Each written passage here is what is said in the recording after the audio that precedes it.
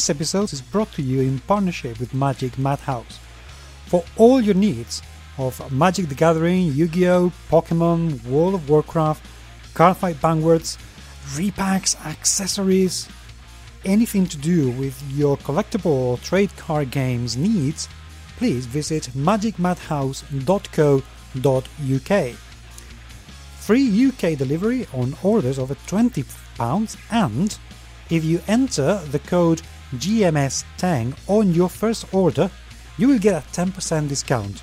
Mind you, not on special offers, but anything else, do enjoy that discount. Thank you for your support.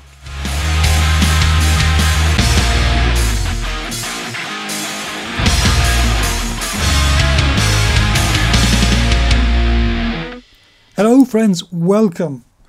Please do come in and welcome to the RPG room, a room that's been closed for so long that I've spent the last weekend dusting it off and rearranging the furniture because I've completely and utterly neglected it, and shame on me, and me being Paco Garcia, your host. As you know, this podcast room, it's all about role-playing games, and we're going to discuss subjects and topics that are important to the role-playing game industry. I am not alone. Usually I have my beloved Vickey Beaver, but today I have somebody else who hopefully is going to join us on a very permanent basis because, you know, he's kind of cool and nice and he knows his stuff, and he's a great guy. Welcome, Mr. Jim Pinto. Welcome. So we're opening with lies. That's what we're doing. Opening with lies. Fantastic. What a great way to bring the room back. Hey, I'm a trustworthy guy. People trust me. If I tell them you're nice, they will believe me. But as soon as I say something, I make a liar out of you. So that's fine. I can live with that because I challenge you to prove me wrong. So okay. I think oftentimes people misassociate being opinionated or having a strong point of view with all of a sudden he's a jerk and he's not a nice person. And True. So, I mean, I'm not a touchy-feely guy, but I've never once considered myself mean. But I get labeled that because I have such strong points of view. And you know what? That is really interesting because I have exactly the same problem. You know, I have many opinions on many subjects, and I do not hesitate in giving them freely. Because, you know, I believe in the miracle of sharing. And it's interesting that most gamers I know are exactly the same. We have strong personalities. We don't hesitate in sharing our opinions. And yet we hate it. We hate it with a passion when people voice an opinion that we disagree with.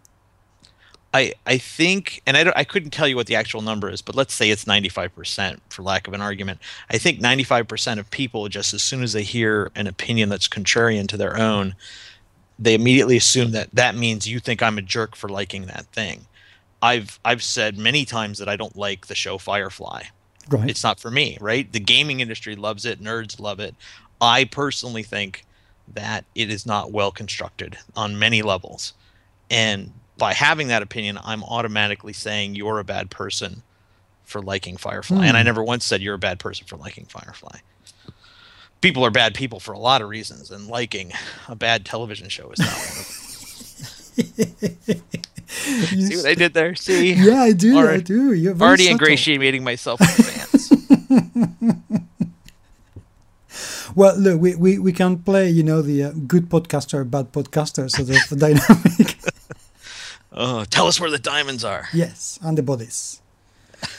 Listeners, we are going to be discussing stuff that are to do with gaming. Mr. Jim here, he is a very good, very well-known, should be, games designer, both board games and role-playing games. I mean, how many role-playing games have you designed? 300? Yeah, it's quite a bit. I mean, if you count every single little derivative and everything else, it's quite a bit. So you know your stuff. Yeah, I guess so. Well, I guess you're not going to get me to brag on the show. I'm sorry. No, I'm not asking you to brag. I'm asking you to admit to the fact that you know your stuff about RPGs. I think I do. I think I tend to have a a scholarly approach to design and the questions of design. So I don't ever want to just create a game that has strength, intelligence, wisdom, etc., because that's how every other game has been broken down. I don't want to follow that path. I want to figure out what I want to do next. And so from that approach, yeah, I probably know my stuff. But Good. my name has never appeared on anything like that, so I don't look successful. Well, I don't care what you look like. I care where you are. There. Okay. and but you have also done some board games. I mean, I'm properly produced real board games. Yeah.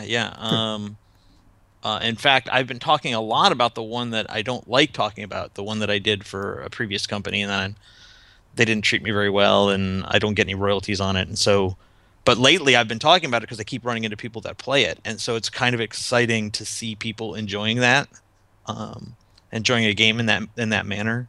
And I've got a couple more board games coming this year, and I've done a few, but the big one that I did. And people can go look it up. I'm not going to say the name. The big one that I did is starting to gain traction really a year and a half, 2 years after it was actually released. So that's kind of strange. That is because of the series is probably the best game. I appreciate that. It's the truth. It's the game, and I talked about this recently. It's the game I've always wanted to make. It's that board game that's kind of been in my head for a very long time. And the process of making it. And I'm going to do a workshop on it actually on the 25th here. Over at UW, University of Washington. I'm going to be doing a workshop for Geek Week at their student hall, talking about how the game got made and the decisions that went into the design. And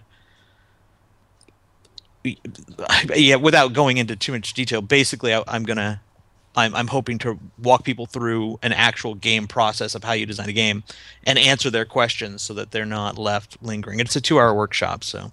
Good. That should be really interesting. I hope it's going to be recorded and broadcast. I hope not, because I don't like being on camera. So. Oh, who cares what you like? Oh, that's just fine. Exactly.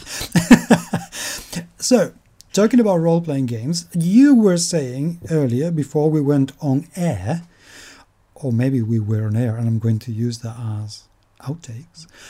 But that's great. I know I'm evil. I really am.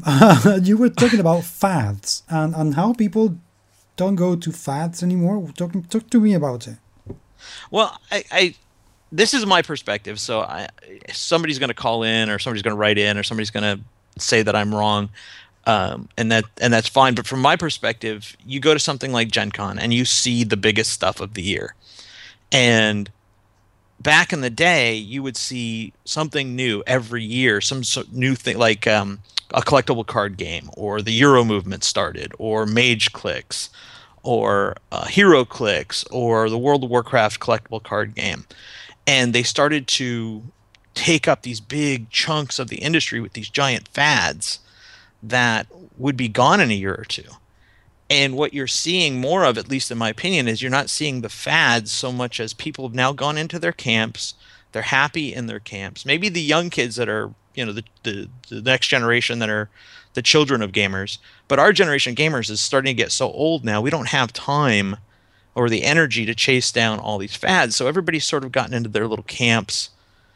The Euro movement, is a perfect example of a camp that they don't play anything else. They don't want to play anything else. It doesn't feel right when they sit down and play a thematic board game, what they refer to as Ameritrash. Mm-hmm. And, so those camps exist, and they don't want to break out of those camps. And even those camps are fracturing a little bit. We talked about the idea that there's people that don't want to play a game that has any kind of conflict at all, which almost turns it into a puzzle, or what I call a progressive race game.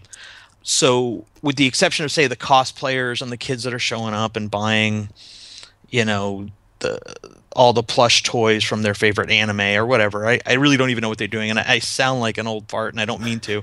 I just don't care at all about that fraction. So I don't educate myself on the terms. But I see them at the conventions. I know that they're there. Our paths only cross because we're in the same building together. We otherwise have nothing to do with one another. And so that kind of fracturing actually creates, believe it or not, in my opinion, more structure, more of a foundation, because those people find their cozy spot. And now, it's comfortable to come to Gen Con now in costume.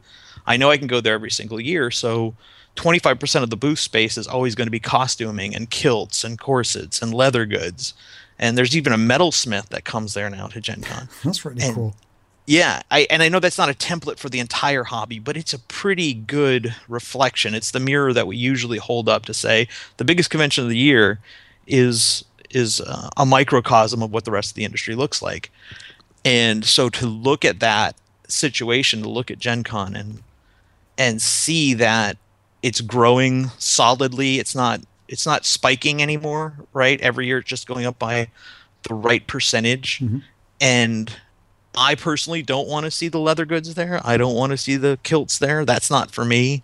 I'm not going to tell people not to do it, but I understand how it's good for Gen Con. So if it's good for Gen Con, it's good for the hobby. It's good for everybody. And what that does, at least as we were talking earlier, is it creates more structure instead of less fads. There's less of that, oh, I'm going to buy the next collectible card game because it's huge, or I'm going to get into the Euro movement, or I'm going to get into cosplaying, or I'm going to get into whatever.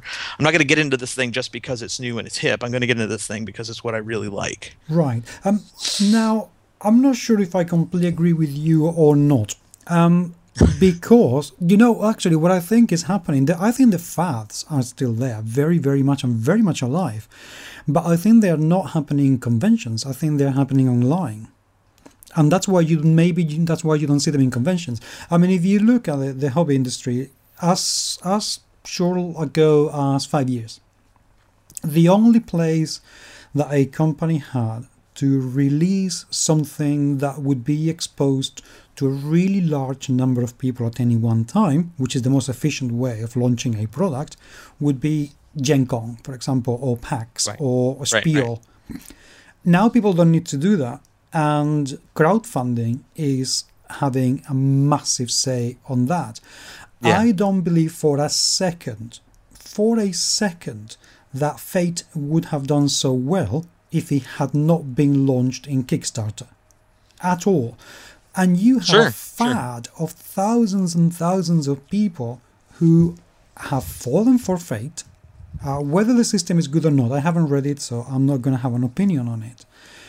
But the fad is there, and people are talking about Fate. Games are coming out that are based on the Fate system, and I wonder if Fate had come out in Gen Con, say, 5 years ago, people like, Sarah Newton, for example, would have launched Mindjammer based on the Fate system instead of creating her own. So I wonder if the fads have not really disappeared, if they have just shifted and moved online. I don't know if that's a fad so much as a progressive stage. When I think of a fad, I think of something like, I think of Mage Clicks. I think Mage Clicks is a perfect example of a fad because it initially spiked so high when it first came out, but people didn't stick around for it. It might be still strong, but its sales will never be as good as it was that first year. So that's kind of faddish in my opinion. Okay. But Fate, and I see where you're coming from. Fate is absolutely successful because of online community. It's absolutely successful because Fred came out with the product at the exact right time, or had it out for a very long time, but he decided to relaunch it at the exact right time as the noise of the story movement is starting to impact all of role-playing, right? We're starting to see it a lot more. I just did a protocol for Pinnacle, right? A Deadlands protocol, which Shane came to me and we talked about it. How would we do this, et cetera, et cetera, et cetera. And of course, it needed more rules and needed more meat to hang on for people that play those, that aren't used to that kind of gameplay. But the fact that he even approached me, he wouldn't have asked me 10 years ago. And I don't look at that as a fad. I look at that as progress, hopefully progress. And what it does is it makes role-playing stronger because it has more things that it can put into its basket, as opposed to, and I'm going to say the dirty word here, 4th edition, which made sure that there was nothing in its basket except the things that made it feel like a video game. Yeah. So so that in my opinion is much more faddish, if you will, than Fate. A fad for you is something that has a massive success, and then people forget about it because they go on to something else. Yeah. And if I wasn't clear about that, I apologize. No, it's fine. I mean, I sometimes do miss that kind of meanings as well. Well, I'm going to stick to my guns a little bit. I'm going to wonder as well if fads last a little bit longer than they used to. Say, for example, X-Wing.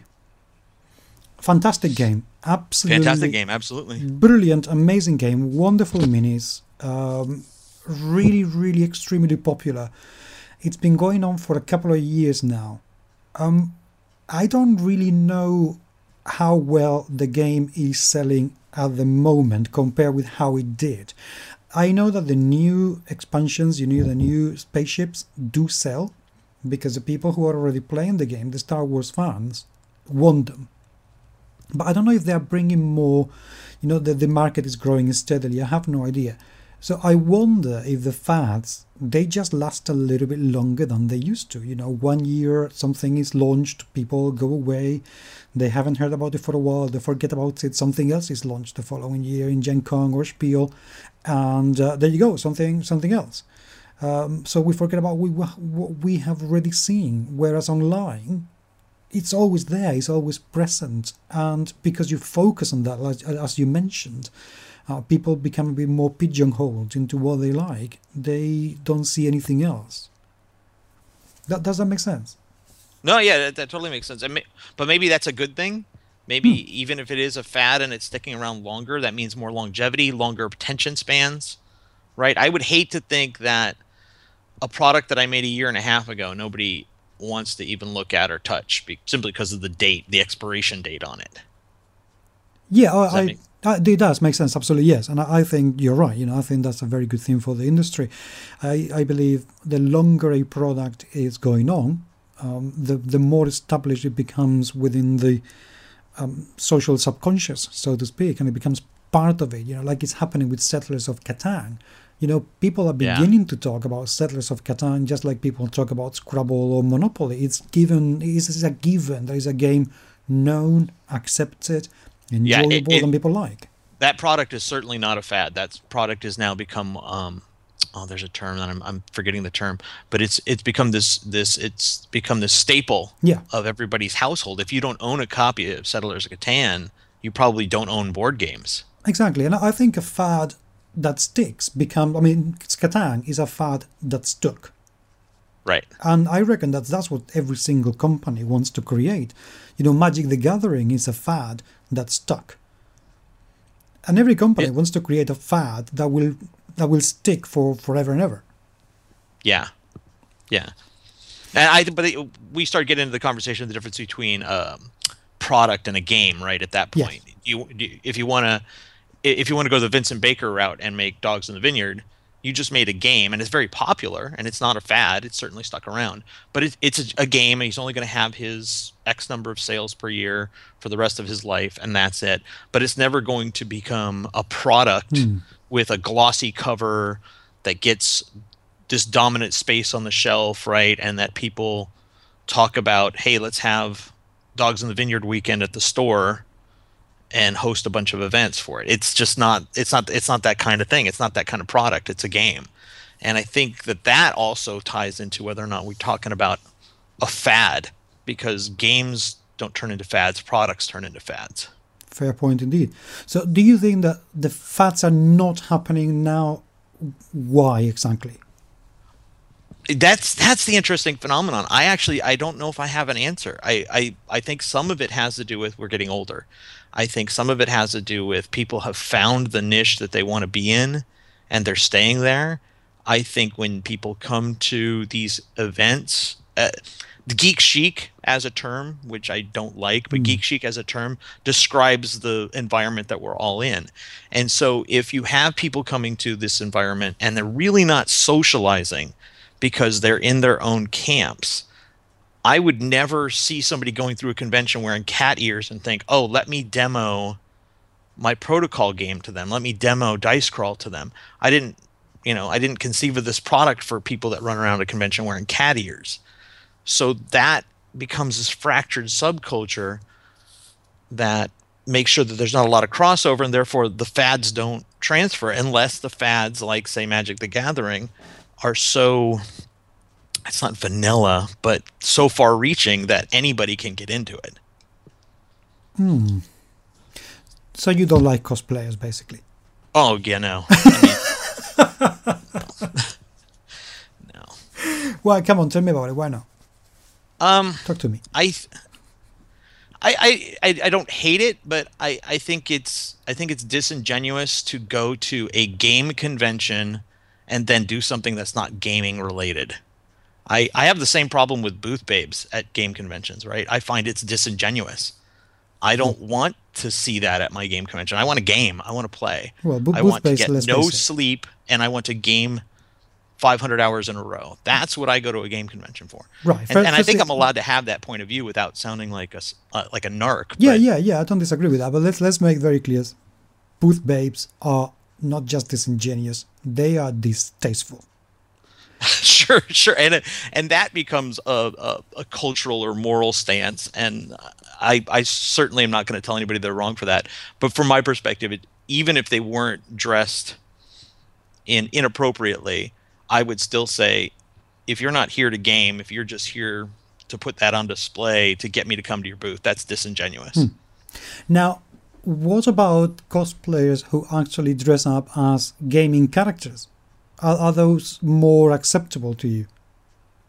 Yeah, I guess so. I mean, Like Just Red? don't get me wrong. I've actually stopped and talked to people who dress up in costume at, say, Comic-Con or whatever, because they put on a really good costume or they dress really well or they come up with something extremely creative. I saw this girl and this guy who were Tauntaun and the captain from Tauntaun, the cartoon. And I thought, that is really clever. That was a great costume. She was Tauntaun, so her hair was all matted down with this thick shellac. And I stopped and talked to her and I had a conversation because I thought it was a creative costume. But at the same time, if she had not been there, I don't know that my experience at Gen Con would have been any different. No, but do you think that, for example, for people who are not as familiar with gaming, but they are familiar, for example, with comic books, and they decide, well, you know what, everybody is cosplaying in at Gen Con or Gary Con or whatever you're meant to go. I'm going to go there and I'm going to find out what it's all about, and I'm going to dress up. And hey, Right. I might discover games because of this. But think of it the opposite way, right? I hear about a convention that's going on somewhere. Oh, it sounds kind of nerdy. Let me bring all of my game stuff there, and then come to find out that it's only for guys that like Ranma 1/2, right? All of a sudden, I've shown up inappropriately to their convention, and I'm trying to foist my game wants onto them. I'm going to be the pariah. I'm going to be the outcast. So it has become socially acceptable. We have to reach that place where it's socially acceptable within the milieu for people to say, okay, well, I'm just going to go to this convention, dress up in costume, and I don't really care if they like it or not. But isn't that what happened? That's exactly what happens. People just started showing up in costume, and some of it's great. There's a couple that show up in Ghostbuster costumes every year, and they have the best proton packs or whatever they're called. They're such high quality. I realized that they spent all this money on this costume. They probably have limited venues to go to in that costume, so of course they're going to go to Gen Con that way. So I realize I'm starting to sound like I'm backpedaling, and a lot of it has to do with the fact that I realize that they don't have any other place to go, or they really want to do what it is they do, and I think that's great. I just want to hang out with gamers. I don't want to hang out with somebody in costume. But what if they're both? Then they're both, and that's fine.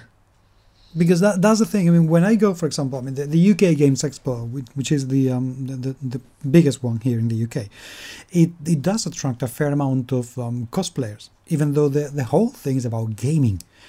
But it does attract an awful lot of people who dress up as, superheroes and Doctor Who. I mean, how many doctors are there? The real Doctor could be there, and we would never know. It's insane. Right. I don't particularly have a problem with that because they're there in the space, and it's a very friendly crowd. They just want to be admired, which is, I mean, as far as I'm concerned, that's why people cosplay. They are saying, "Look at me. I love this character. This character is fantastic for whatever, and I am very good at impersonating it." And that's absolutely fine. There's really nothing wrong with it.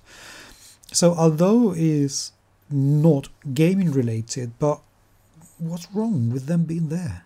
Like I said, there's nothing wrong with them being there.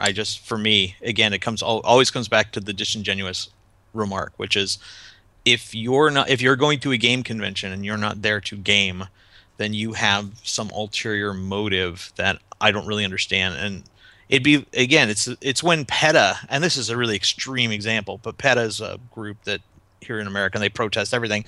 PETA shows up at everything and is always protesting everything, right? They have an agenda every single time they go somewhere. And I get it. You want to inform people about animal rights. I respect your passion, but there's some times that people just want to be left alone. People just want to do their thing. And the gaming environment used to be a place where everybody around me was a gamer and I could just hang out I could walk up to anybody and game with them. 1991, I went to my very first game convention, right? I wasn't afraid to talk to anybody there because I played every kind of game. I played miniatures, I played war games, I played role-playing games, I played board games. And so anybody there I could have a conversation with about the thing, and it felt like this safe environment for me to be a nerd in when I was going to college, and people weren't necessarily the kind of nerds that I was the kind of nerd that I am. And obviously things change, and that's fine. I'm not afraid of progress, but I'm now in an environment when I go to Gen Con or I go to my local convention and there's people that show up in costume, and I have to wonder, are you here to game or are you just here to walk around in that costume and get photos? Because when they're at Comic-Con just walking around getting photos, they're plugging up the aisles and there's no way to walk past them. When they're at Gen Con just walking around getting photos, they're just plugging up the aisles. And so I don't necessarily get anything out of it. I don't get any thrill out of it that I would have gotten 20 years ago when I first started going to conventions. And oh my gosh, there's another game breaking out over there. Let me see if I can get in before they start their first turn. I think secretly you're just jealous. I'm just jealous. I certainly don't have the physique for it. Exactly. I think you're just jealous. You have not been able to fit into the Slave Leia costume for a long, long time. Right. And that is what's wrong with it. That's why you don't like it. We've talked, I think, a little bit off radio or off recording before about our pasts, and I never celebrated Halloween as a little kid, so I'm not necessarily jealous of anybody that gets to be in costumes. It's something I never did, and it's not a part of the culture that I even need to embrace. Listen, okay, about Halloween. Seriously, please just trust me on this one. Dress up as a demon, and seriously, dress up as a demon. Fill the entry to your home with a smoke machine. They're very cheap and you can get them really, really inexpensively. Big, massive makeup. If you dare, and this could get you into trouble, but it's just wonderful. Have a strobe light. So when you open the door, you just scream like mad at the children with a demonic sort of voice like that. And I swear, you will fall in love with Halloween. Okay. Seriously. So did this somehow become an intervention? You're now curing me. I'm gonna love cosplay now because. Listen, I don't know if I yell at children. That's a weird way to get there, by the way. I don't know if you're gonna love cosplay or not, but when children run away from your doorstep crying, trust me, you will feel good and at peace with the world. I have no doubt about that. I love making kids cry. You know, nothing fills me with more glee. I seriously, I've done that so many times. I've only had one experience that I felt really bad about. I was going back. Okay, there was a time I helped a friend with a haunted house, so I just wore a gas mask. That's all I wore. So that was sort of my costume. But I was the guy hiding behind behind the corner, scaring people as they came through. And then there was even a chainsaw in the haunted house. It was really big and scary. And I remember lots of people fleeing out of there terrified. And the last person of the day was this 5-year-old kid. And it actually does not. I didn't feel good scaring a 5-year-old kid. I did. I really did. The only time I didn't, and this I swear I really feel bad about it, but it's hilarious, is when I opened the door and I did my demonic thing. And there was this guy, I think he must have been about 14, maybe 13 years old, in a wheelchair. Oh no. And he couldn't jump for obvious reasons. Oh man. So I offered him the bowl with sweets, and I said, "Take as many as you like." and he said, "No, please don't do that. I wouldn't be able to feel if I shot myself or not." Oh. Which I thought, wow. I said to the guy, "Okay, dude, I'm sorry. I'm normal and I am not dangerous." I said, "No, that's fine, but you look very scary." "Okay, don't worry. Okay, I'm okay. So, please do." He was and what a great story to end this on if we end right now. Some guy in a wheelchair shitting his pants. Wow. What the heck happened to Paco's website? I don't know. What are they talking about? I thought this was the RPG room. Well, we have spoken RPGs, fads in gaming and right. how... Now we're talking about poop. It's fine. Well, we are talking about poop. We're talking about this poor guy in a wheelchair who couldn't tell if he has shot himself or not, so he asked me not to scare him, which is fair enough. Okay, and I didn't scare him anymore. I was very good. I couldn't know that the guy was in a wheelchair, for goodness sake. It was impossible. So that's my excuse. I'm sticking to it. All right. But then I made a 17-year-old cry. That was really good.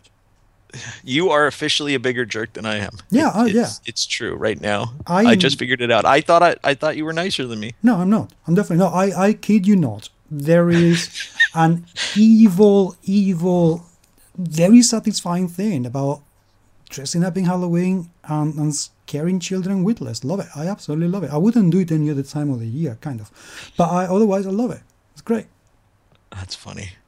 So there you go. And it's good practice for your Cthulhu games as well, I think. Hey, next time let's talk about my Cthulhu LARP, huh? Because that actually scared some people quite a bit when I ran that. Okay. Yes, let's do that. Listeners, thank you very much indeed for being there. Jim, lovely to have you around. Hey, yeah, this was fun. I don't know how much fun it was for the listeners, but it was fun for us. I think every listener will be absolutely looking forward to Halloween from now on. Except you. Except me, yeah. Yeah. Thank you for listening. Production for this podcast have been by Paco Garcia and the music's been composed by Kev Atzet. We would love to hear from you. Feedback and your questions are always welcome, and you can email us at podcast@gmsmagazine.com. You can also follow us on Twitter @GMSMagazine, and we are also on Facebook and Google+. I'm very, very happy to talk to you. Remember to subscribe to the GMS Magazine podcast channels in iTunes and give us a review or two and a rating, please, and it's truly appreciated if you do. For more quality shows, remember to listen to other rooms like the RPG room, the interview room and the board game room, and more rooms that might be coming very soon indeed. But, friends, until the next time, let the games continue.